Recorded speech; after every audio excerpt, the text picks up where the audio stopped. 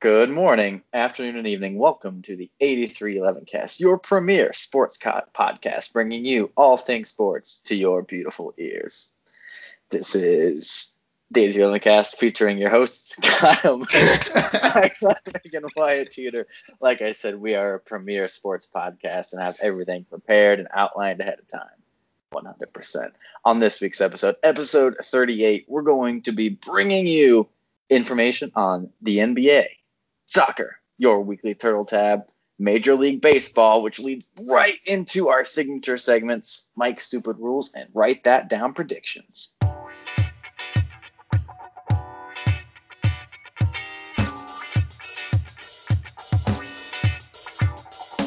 That was a little rough, but we made it. You made it. You made it through. You only forgot what we were doing there halfway through. I figured it out. You just kind of started talking and had no end in sight, and then. So pretty much like my everyday life. Yeah, that's fair. I mean, I do that sometimes too. I just play it off a little cooler than you did. I don't hesitate. I just keep rambling until I regain my train of thought. And then he doesn't bust out laughing immediately. Yeah, but that's only what a premier sports podcast host does. So that's right, and we are premier. We are the premier of the premier. We are like top shelf. We don't have enough money to pay for a superstar, unlike the LA Clippers, who just had enough money to get 2 superstars to Los Angeles. And breaking news for the NBA, you probably woke up and saw this this weekend, but it was a very, very eventful weekend with Kawhi Leonard and Paul George breaking news that they would be teaming up in LA together, not with LeBron James and Anthony Davis, but with Patrick Beverley and Lou Williams and Doc Rivers. Yeah, that's right. I mean, I don't think Doc Rivers is going to be on the court. No, but he's one of the elite coaches in the NBA right now. There's probably only 2 better coaches, in my opinion, right now than Doc Rivers, and that would be Steve Kerr and Greg Popovich. Prove me wrong. Every other coach is completely unproven, and you can't say that the coach for the Miami Heat, Eric Spoelstra, was really a coach because LeBron James and Dwayne Wade ran that team. He didn't do anything. He's garbage. So, yeah, that's that. So Kawhi decides, and through the middle of last week, everybody was pretty much 100% sure that he was either going to the Lakers or back to Toronto, presumably back to Toronto on a 1-year deal so that he could go into free agency next year and get a 5-year contract instead of a 4-year, which he got this year when he signed. But it had been said within his camp that he wanted his entire free agency to be kept under wraps, and he didn't want it to be very public. Well, the 2 teams who went public with it were the Lakers and the Raptors. Where did Kawhi go? The Clippers. The Lakers brought in all kinds of executives and made it super public with the media. The Raptors brought Drake into their interview with Kawhi. Okay, bring a rapper into your interview. Cool. Well, I mean, if you're going to give him food, you probably need a rapper, so. I would argue that Drake's not even a real rapper. He's not a real rapper. I'd argue that he's just a guy who stands up on stage with a mic. I'd argue that he needs to stay away from the bench during games. You can't have somebody touching coaches during games. I know I talked about this earlier, but it can't happen. I'm still upset. But you're right. He's not even a real rapper. But regardless, Kawhi Leonard won free agency. He reached out to only 2 players in free agency, Kevin Durant and Paul George. Kevin Durant decided to sign with Brooklyn, even though Kevin Durant said it was really incredible that Kawhi reached out to him and wanted to team up together, but they had different locations in mind. Kawhi wanted to go back home. Paul George also grew up in the LA area. They both went to where did Kawhi Leonard go to school San Diego State. San Diego State, yeah. So both California schools, because Paul George went to Fresno State. So both non-Power 5 schools. So They're teaming up now in LA, and this team is going to be the best defensive team.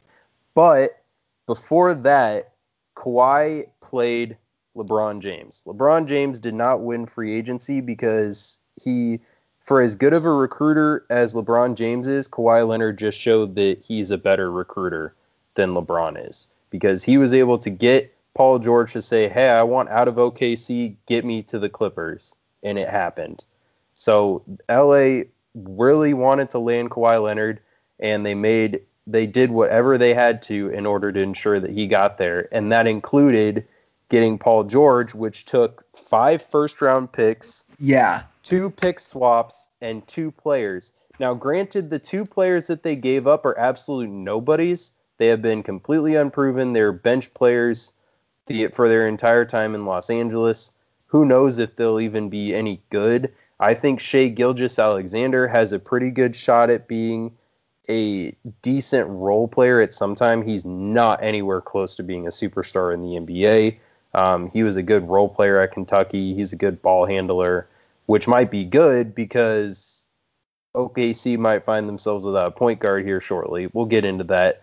But for right now, I believe that OKC got an absolute haul from this deal. I think they won the deal. I think they clearly won it, but for right now, the Clippers got what they needed.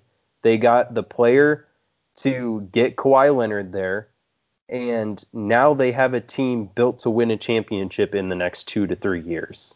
Their window of opportunity is right now. They're going gung-ho for it right now, and for those two players that they gave up, I would give up those 2 players in a heartbeat if it meant winning an NBA championship and landing Kawhi Leonard and Paul George. Well, yeah, giving up those 2 players is nothing. But the 5 first-round picks will leave.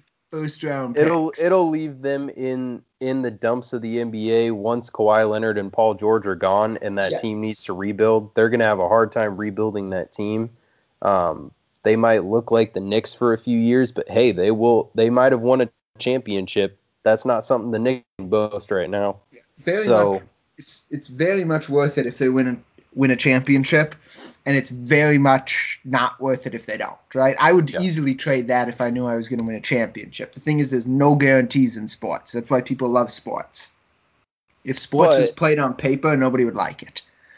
And on paper right now, Vegas has them at the best odds to win the NBA championship next year. We'll see what happens. Obviously, Kawhi Leonard isn't going to play the entire season. He's going to take his rest time, his scheduled rest time. I think it'll be a little less than it was in Toronto this year, but he will rest until the end of the year. I think he won't play very heavily at the beginning of the year, mainly because of his usage during the postseason this year. But look for the Clippers to be a 1 or a 2 seed in the Western Conference next year. And in my opinion, LA, with the roster that they have Kawhi, or not Kawhi, they have psych, that's funny. They have LeBron James getting old. Anthony Davis, severely injury prone at 26 years old.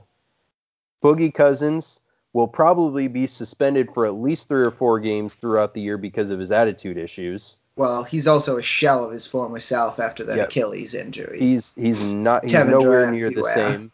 He's nowhere near the same. You've got Rajon Rondo, who's old. He hasn't been in his prime since he played with the Celtics and won a championship. Then you have a bunch of other role players. You have Quinn Cook, who is a role player for Golden State. He's a very so-so backup point guard. You have Kyle Kuzma, who could potentially be an all-star on that team, but he's not an all-star in the Western Conference. And yeah, you pretty much have just a bunch of other role players. It's the LeBron James show. He's going to have to carry that team, and we'll see what happens. Maybe Talen Horton-Tucker will be able to have a very big role, an impactful role on that team if he proves himself going into the regular season next year. But the team to beat in LA is the Clippers. There was a huge swing of power, and the balance of power shifted in LA when this whole deal went down. I don't know. I still think Golden State is the best team in California. I think Golden State's going to have the best season of any team in California. They're going to have the most success. They're proven. They still have Steph Curry. They still have Draymond Green. But look how hard the Warriors. Look how tough of a time the Warriors had against the Clippers this year in the postseason, in the playoffs. They had a very hard time ousting the Clippers in the playoffs, and they didn't have Kawhi Leonard and Paul George. I don't know. Somebody's got to prove to me they can have a better season than Golden State before I can surrender the crown that I might easily. agree with you that Golden State will have a good regular season, but I don't think they'll be able to make it through the playoffs. Well, they'll have Clay back for the playoffs. Yeah. So, I mean, it'll be vintage Golden State Warriors in the playoffs again. Will he be a shell of his former self? No, it's an ACL, not an Achilles. Well, we'll see. Players recover from ACLs. ACLs, he'll be fine. It would be the Achilles I'd be worried about with KD. Anyway, I'm skeptical about who the power will land with in the West, but it's between those two teams. Portland's going to be a very good team, but they won't be able to make it in the playoffs. Denver is going to be another very good team, but they're not going to be the number one team in the West next season. Don't sleep on Utah either out west. Yeah. The West is loaded. Yeah. But speaking of Russell Westbrook, I don't know if anybody mentioned Russell Westbrook, but I mean, if you want to be speaking of him, you can. I made a comment that Shai Gilgeous-Alexander might be OKC's next point guard. Right, but you never mentioned Russell Westbrook. That's fair. Speaking of the OKC point guard situation. Okay, that's much better. Thank you. Jimmy Butler wanted to be the guy in Miami, but there's now rumor that Russell Westbrook his prime location to play right now is South Beach. We'll see how those two, if it actually does come out like that, we'll see how those two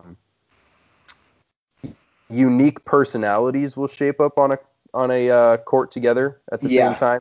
Those are two alpha dog personalities, that's for sure. And Paul George has a very alpha dog personality, but he and Russell Westbrook seem to work at least. I think Russell Westbrook and Jimmy Butler will be an absolute trash fest on court. I don't know how that would ever work out in any situation. So, but if anybody's going to try, it would be Pat Riley. So You're right. Because he wants to bring back to Miami what he had 9 years ago to this day when he landed LeBron James and Chris Bosh. Mm-hmm. That's true. That's true. There's your fun fact of the day. 9 years ago today, LeBron James made his announcement live on ESPN that he was taking his talents to South Beach. Today being July 8th, for those of you who aren't, listening to it today, seeing as, it's already almost 10 o'clock at night and none of you are going to listen to it tonight. That is true. So, but one other Cyclone note, we shared with you a couple weeks ago that Mario Shayok was drafted by the 76ers.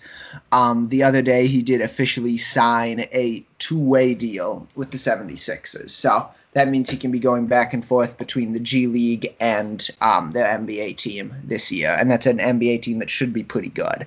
So we'll see if he can get into a spot as a role player if he'll spend most of the year in the G League. There's no shame in, as a second-round draft pick, spending a year in the G League. So if that's what happens to him, that's not at all detrimental. I mean, that's what Monte did. That's what George Niang did. So he can definitely be a productive. Yeah, you can definitely be a productive NBA player even if you spend your first year in the G League. So just something to keep an eye on. He did officially sign with the 76ers now. And for reference of very good success recently, Pascal Siakam spent his first year in the NBA G League, and now he is a NBA champion. Fred VanVleet, same thing. Yep. So it can happen. It's not a bad thing to be in the G League. Wyatt, I heard you had something you wanted to add in here that Kyle cut you off of when you were struggling through an intro, and then Kyle just sort of tried I was to just minding my own business, doing the intro and messing it up like I do every floundering episode. like a baby duck in water. The baby duck knows how to swim. That was a bad analogy. Bad analogy. Like floundering like a flounder, like a fish. And you get to say flounder twice. Doesn't matter. What I was trying to get to in the intro was that our clickbaity title for episode 38 was Saddest Week in Sports or something like that. You know, if you want to get really technical, it was actually called Saddest Week in Sports. So I was right. That doesn't happen very often. So used to double checking myself. And I wanted to get into discount double check like Aaron Rodgers. Sorry, I'm derailing us again. No, it's okay. We're also not paid to do that. So if they want to sponsor us, we'll gladly do the discount double check slogan. Like a good neighbor, State Farm is there. No. So why is it the saddest week in sports? Can somebody answer that for me? I can answer that question. It is the saddest week in sports because these days, Monday, Tuesday, Wednesday, and I guess normally Thursday, but not this year because there's one weird MLB game on Thursday between Houston and Texas, are the only 3 days of the entire calendar year without a professional sporting event, a major U.S. professional sporting event that matters. There's no baseball, there's no basketball, there's no hockey, nothing. 3 days, nothing. Saddest days in sports. I mean, if you want to watch the baseball all-star festivities, you can do that. I mean, I'm multitasking and watching Pete Alonso in the home run derby while I am speaking, but I'm not a huge fan. I mean, in the end, it doesn't really matter.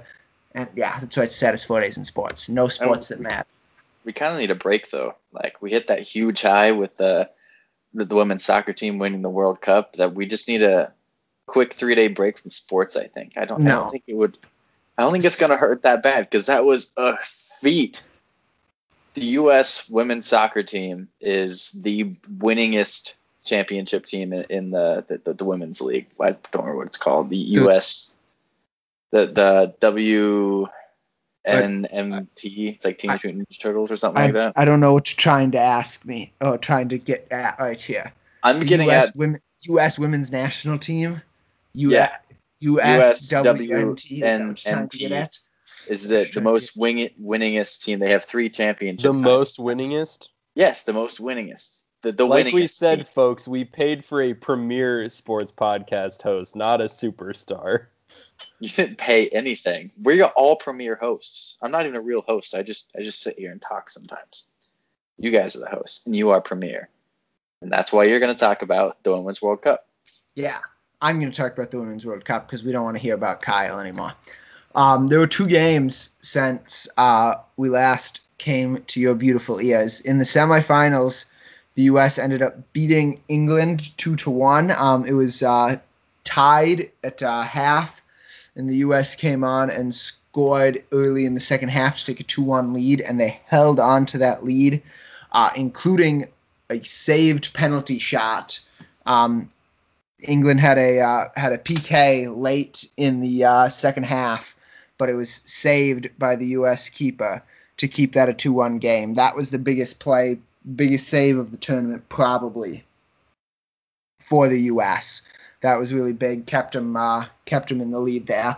And then in the finals, it was a game that was not really close, we'll say, between the U.S. and the Netherlands. The U.S. beat the Dutch team 2-0. It was scoreless at halftime, but the U.S. was dominating in chances and the like.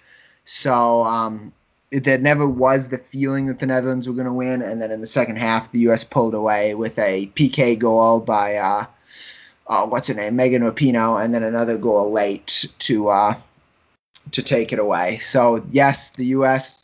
good job, World Cup champions. Woohoo! We're good at women's soccer. But now we can go back to the way I like it, where nobody really cares about soccer for the next 2 years until it comes to World Cup qualifying for the men's team. So we're going to go back to not caring about soccer unless there's really, really interesting soccer things that happen, which generally isn't a thing because soccer isn't that interesting. Sorry, so, you can at me if you're really a big soccer fan, but I mean, not only did the women's team absolutely come out on top, so did Nike. Did you see they've sold more U.S. women national soccer team jerseys than any other soccer team jersey ever? Ever. That is pretty impressive. Actually, It's not all that surprising though, because America needs a team to get behind because they sure can't get behind the men's team. I mean, the women's team has been around since 1991, 1990, something like that. I mean, they've tripled their jersey sales from the 2015 Women's World Cup. That they've more than tripled jersey sales this year in comparison to 2015. I think it's just there's a huge spike. I don't know. It's crazy. But they also won. Nike also won, apparently. That's fair.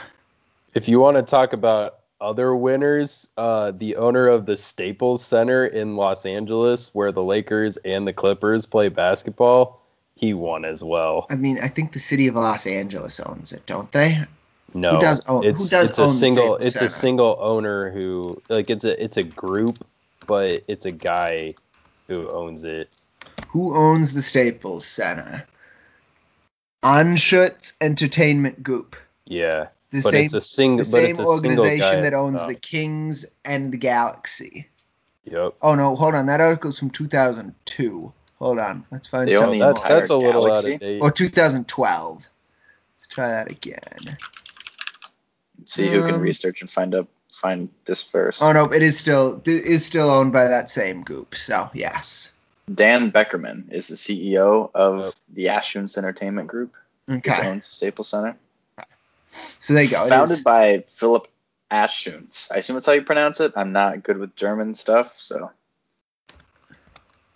But I assume he still owns the company. He has a net worth of $11.3 billion, which is more money than I can even comprehend.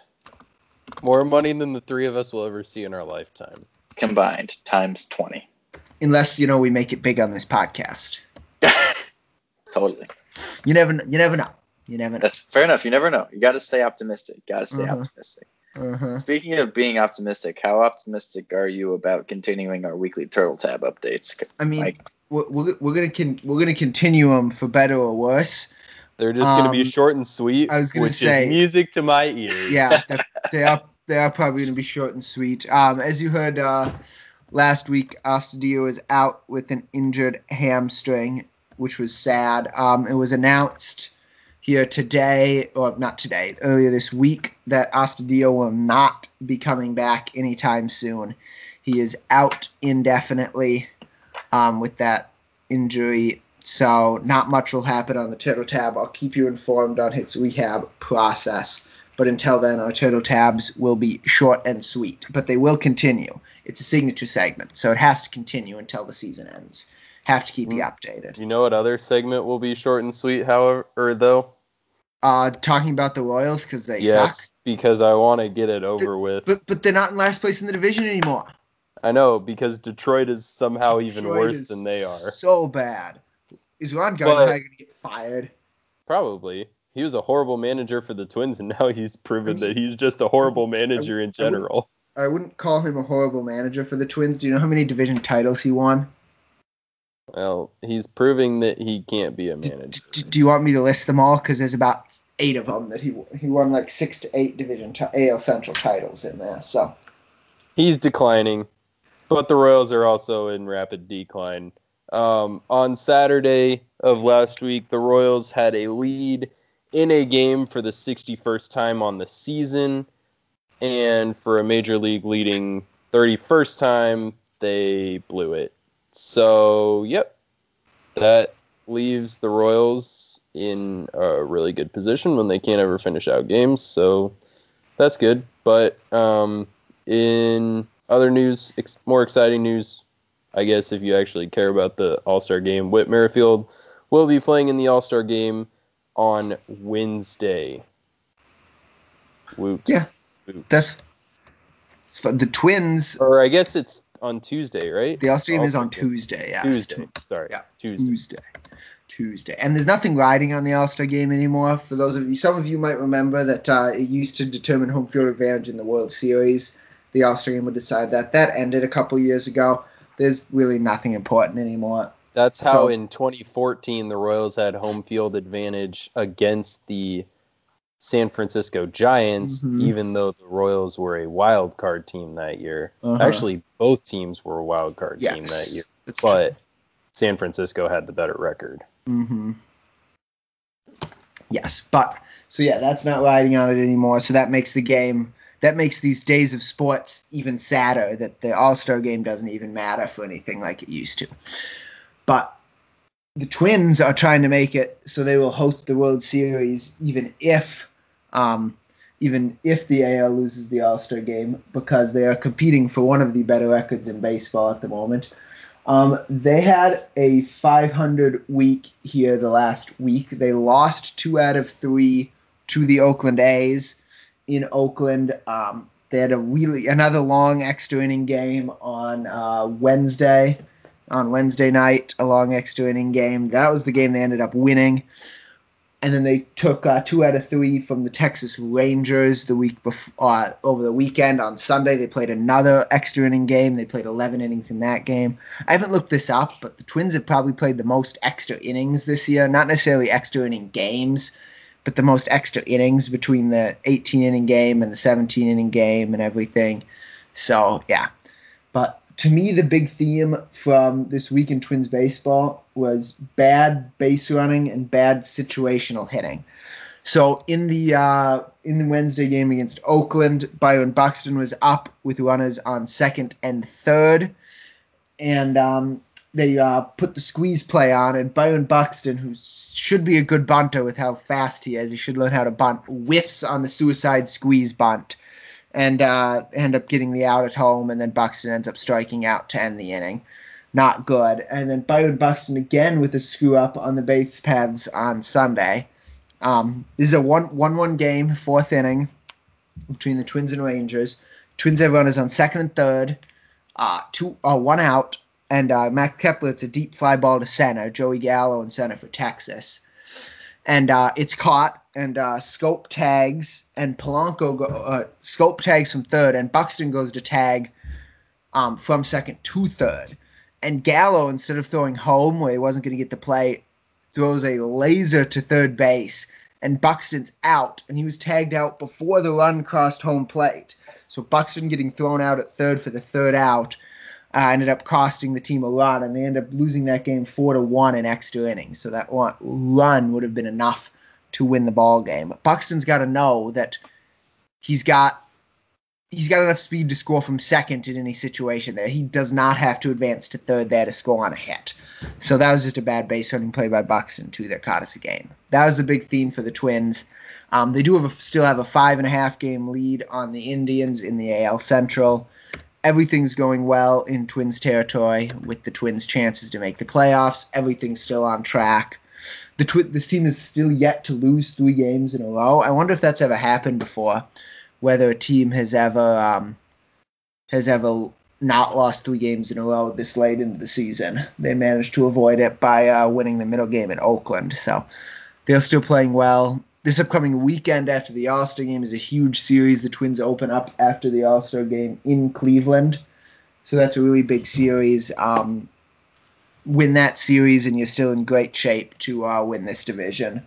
And hopefully the All-Star break came at a good time because the Twins aren't playing their best baseball and the Indians have won 5 straight. So hopefully the All-Star game can reverse some momentums here.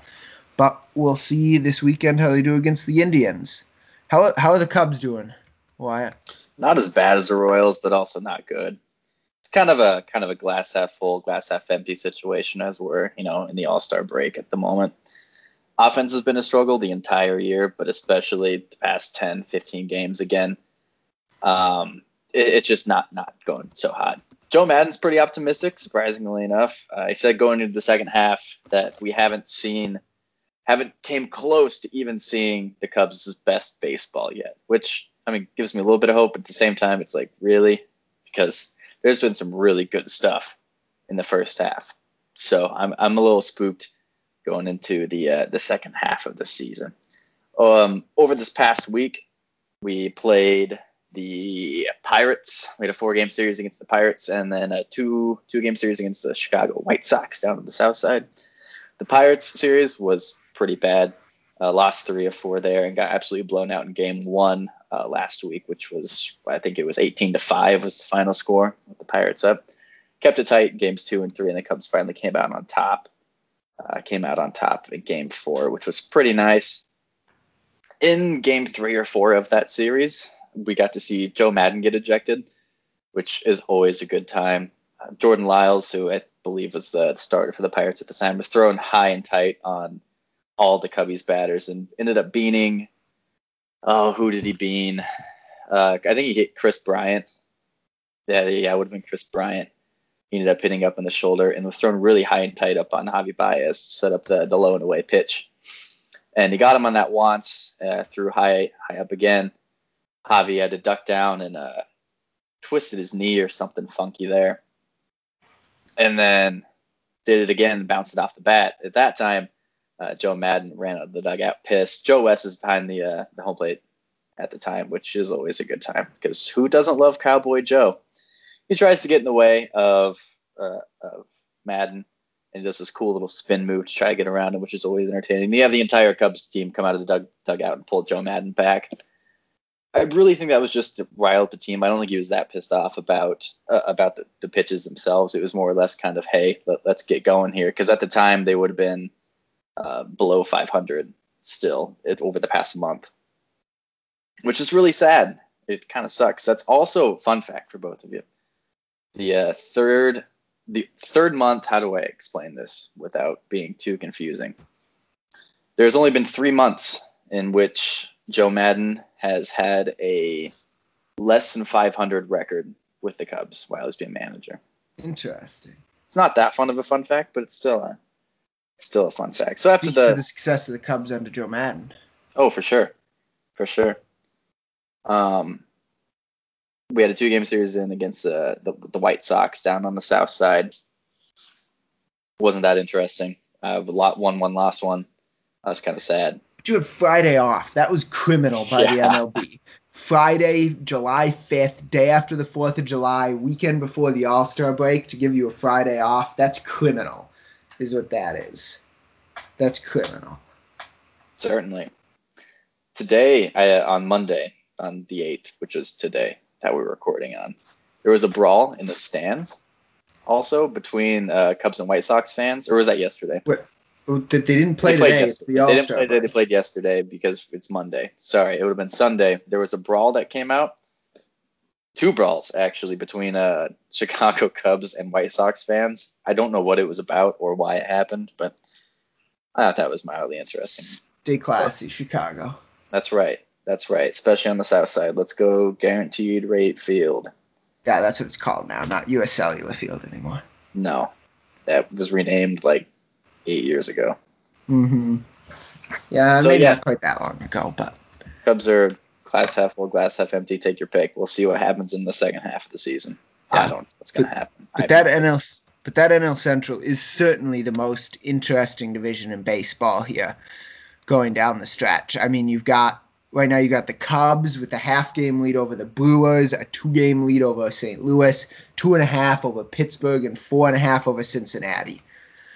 That division, top to bottom, all 4 teams are closer to the Cubs than the second-place team is in any other division in baseball. The next smallest division lead is the Twins at 5.5, and that NL Central has 4 teams all the teams within 4.5 games. That's how exciting that division is going to be down the stretch. It's cutthroat. If y'all are looking for something to watch that's outside of your team, if you're not an NL Central fan, just keep an eye on the NL Central. That's just going to be a ton of fun to watch the rest of the year. Just a ton of fun. But now it is the All-Star break, so watch the All-Star game if you want. The Home Run Derby is done. The Home Run Derby just finished up here as we were recording. Vlad Guerrero stole the show. He hit, I think it was 29 home runs in the first round, which was a really impressive first round. And then the second round, him and what was it? Cody Bellinger went toe to toe. And Guerrero ended up advancing 40. Oh no, it was Jacques Peterson. Sorry, but Guerrero ended up advancing 40 to 39 home runs just in that second round. An insane performance. But he ended up running out of steam there in the championship round, and Pete Alonso of the Mets ended up beating him. But I think despite Alonso winning, Guerrero stole the show. He's going to be a heck of a player. Only a rookie. He's going to be a heck of a player. Alonso's only a rookie too. So the future of home run hitters in baseball is very bright. That's what this home run derby illustrated, if nothing else. Other interesting baseball tidbits, because we did that a couple weeks ago, and at least I really enjoyed it. The funny story of the week was on Sunday against Cleveland. The Reds wore throwback jerseys, which, teams do on occasion. But the strangest thing was that the Reds throwback jerseys were sleeveless. Sleeveless baseball jerseys. It had been what Yasiel Puig had been preparing his entire life for. He enjoyed flexing all game. That was pretty interesting to watch. And there was another interesting story out of Los Angeles that you want to fill us in on, right, Wyatt? Oh, okay. All right. Yeah, I can do that. So it was a game, Padres versus Dodgers at Dodger Stadium. And, we'll just cut to the chase. An earthquake happened because it's Southern California where earthquakes happen all the time. I don't have any idea who was pitching, catching, or batting at the time, but you could see that the camera angle back behind the field, way behind the pitcher's mound, that gets that nice baseball angle that you're used to seeing on TV, was shaking so bad that they couldn't use the camera. Like, they could not use that camera because it was shaking so bad. The foul poles were swaying back and forth. The stadium was screaming. The right fielder for the Dodgers said that he thought it might have been like an actor-shooter situation or something because people just started screaming. And turns out it was just an earthquake, which I guess is better than an actor-shooter situation by all accounts. But the batter had no idea what was going on. He kind of turned to the bat boy and was like, "What's going on?" And the guy was just like, "Earthquake." He's like, "Oh, okay." So he turns to the catcher and says, "Terremondo," which is Spanish for earthquake. And earthquake happening. Pitcher still has no idea what's going on. I think the Padres are pitching, or the Dodgers were, no, Padres are pitching, because that doesn't matter. And he had no idea what happened. He didn't know that there was an earthquake until after the inning had ended. And this team was like, "Hey, you just pitched through an earthquake." Whoa. So really kind of interesting. You don't see earthquakes happen a lot during baseball. I know there was a game in late 80s, early 90s where a really bad earthquake happened. Yeah. During the broadcast. Old Candlestick Park. Yep. I think it was. Yep. Knocked out the television cameras and everything. But other than that, I can't think of another time where an earthquake that was able to be noticed, I suppose, happened on live TV. So yeah, one of those baseball oddities. The Dodgers TV announcer had the line of the day. At the end of that inning, he gave the rundown. No runs, no hits, with one earthquake. That's the inning summary. So, yeah. Oh, that's good. Interesting things in LA. But I am upset about one thing in the world of baseball. That's why I'm pissed off this week. And this is just a little trivial thing, but I think it speaks to the Twins not getting enough national respect. And it has to do with the All-Star festivities here in Cleveland. So they have, banners up in Cleveland with all the All-Stars from all the teams. And the Twins banner is there, and they've got Jose Barrios on there. Makes sense. He's the Twins pitcher that's representing him.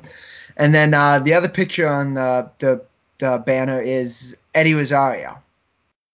Can anyone tell me what the problem is with that? No one. The problem is that Eddie Rosario is not an all-star. Jorge Polanco is the Twins' other all-star. They couldn't even figure out who to put.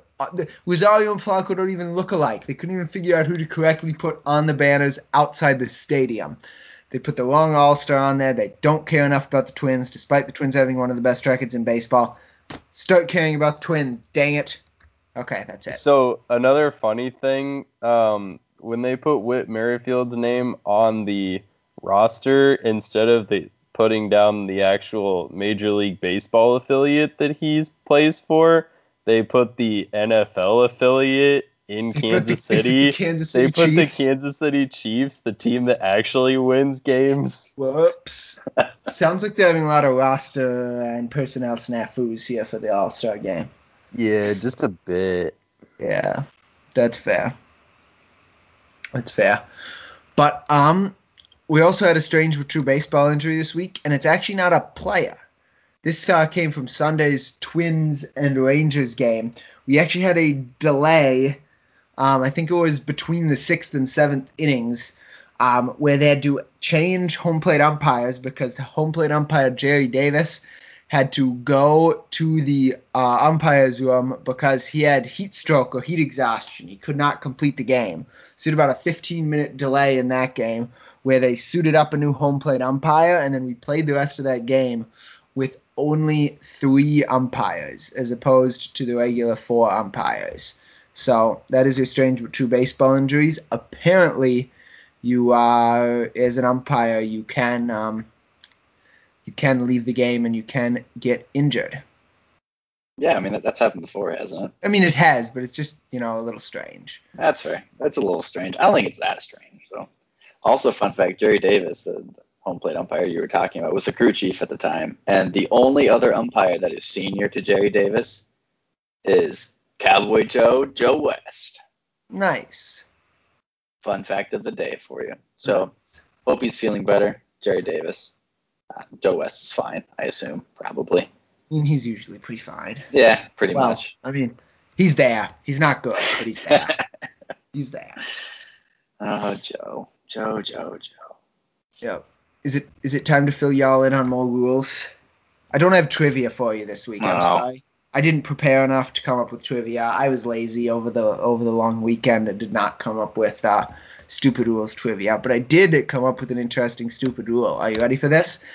This I haven't actually seen in a game, but I was curious about it because of all the comebackers you see to the mound, right? What happens on the mound. So it's a weird thing with the pitching rubber, right? So the actual, little white rubber, that they have it.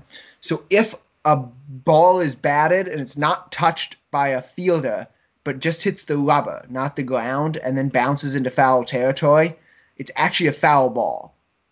What? So the rubber itself is not actually in play.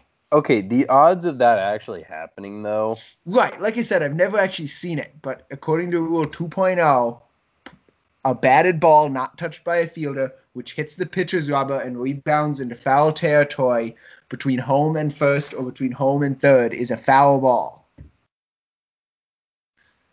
How about that? That'd still be the case if it bounced off of the pitcher's mound, though, too, right? If it bounced off the pitcher's mound and went out in between home plate and first base. No, because then it hit the ground. Then it's just a ground ball and it's fair.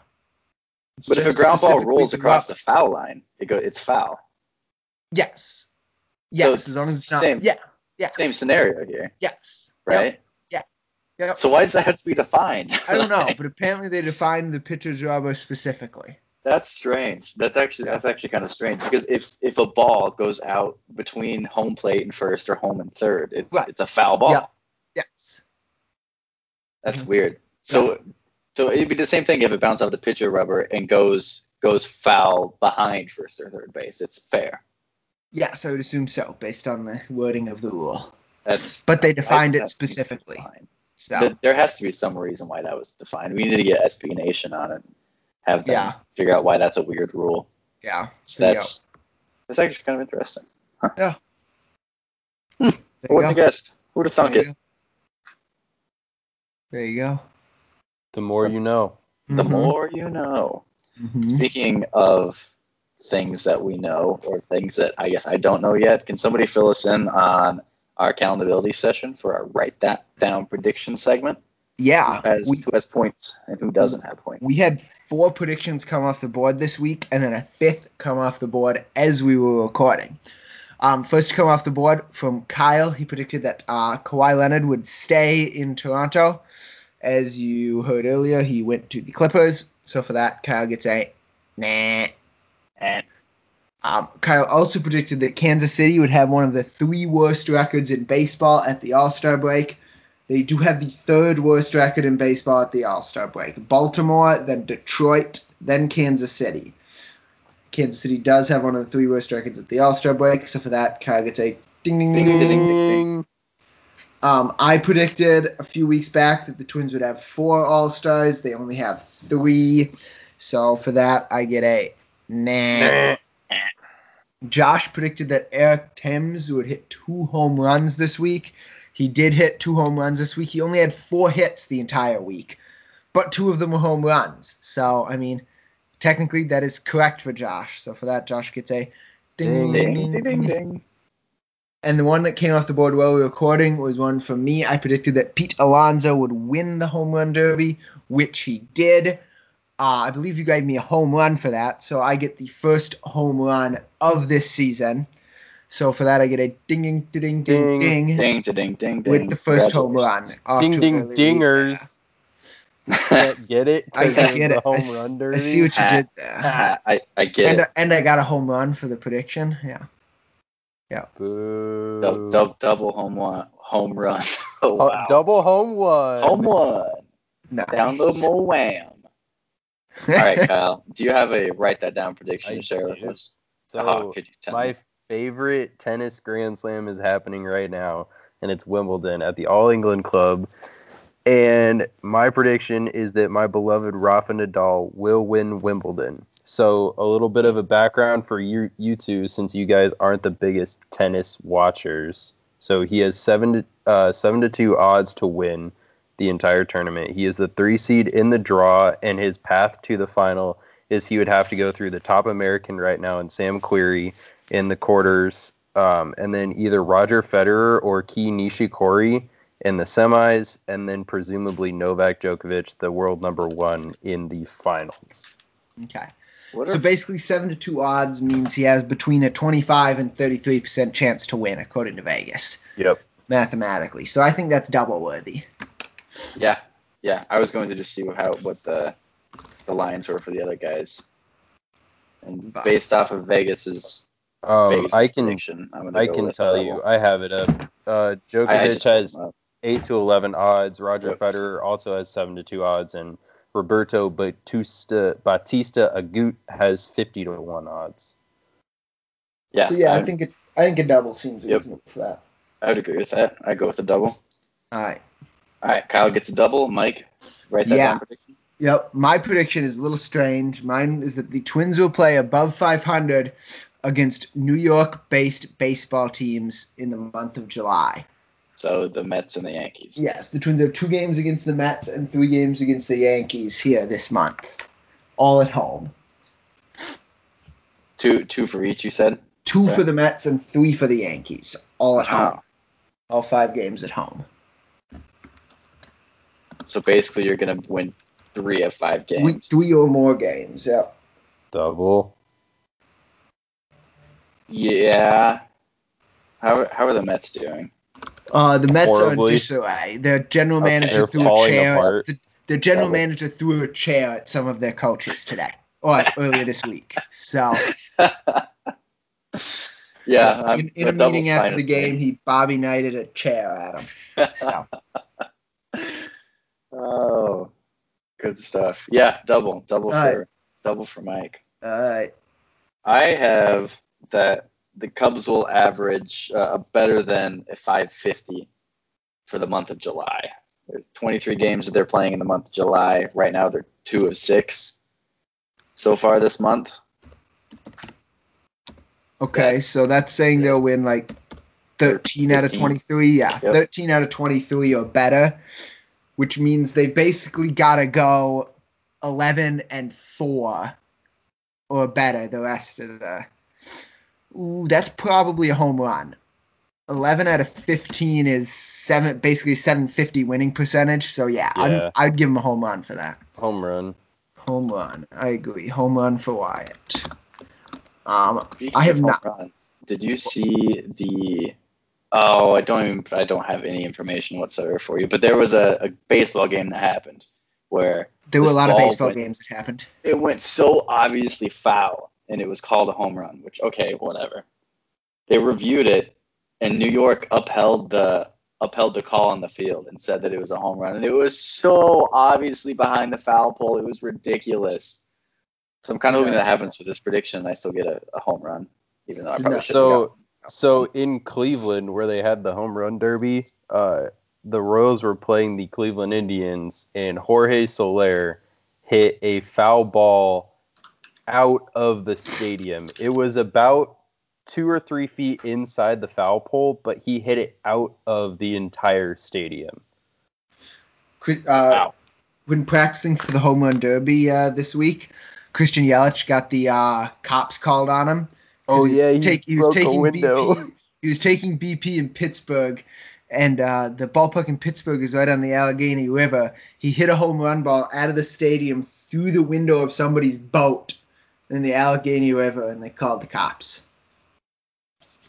So maybe that's what'll happen. You get the cops called on you for hitting a home run out of the stadium through a boat window.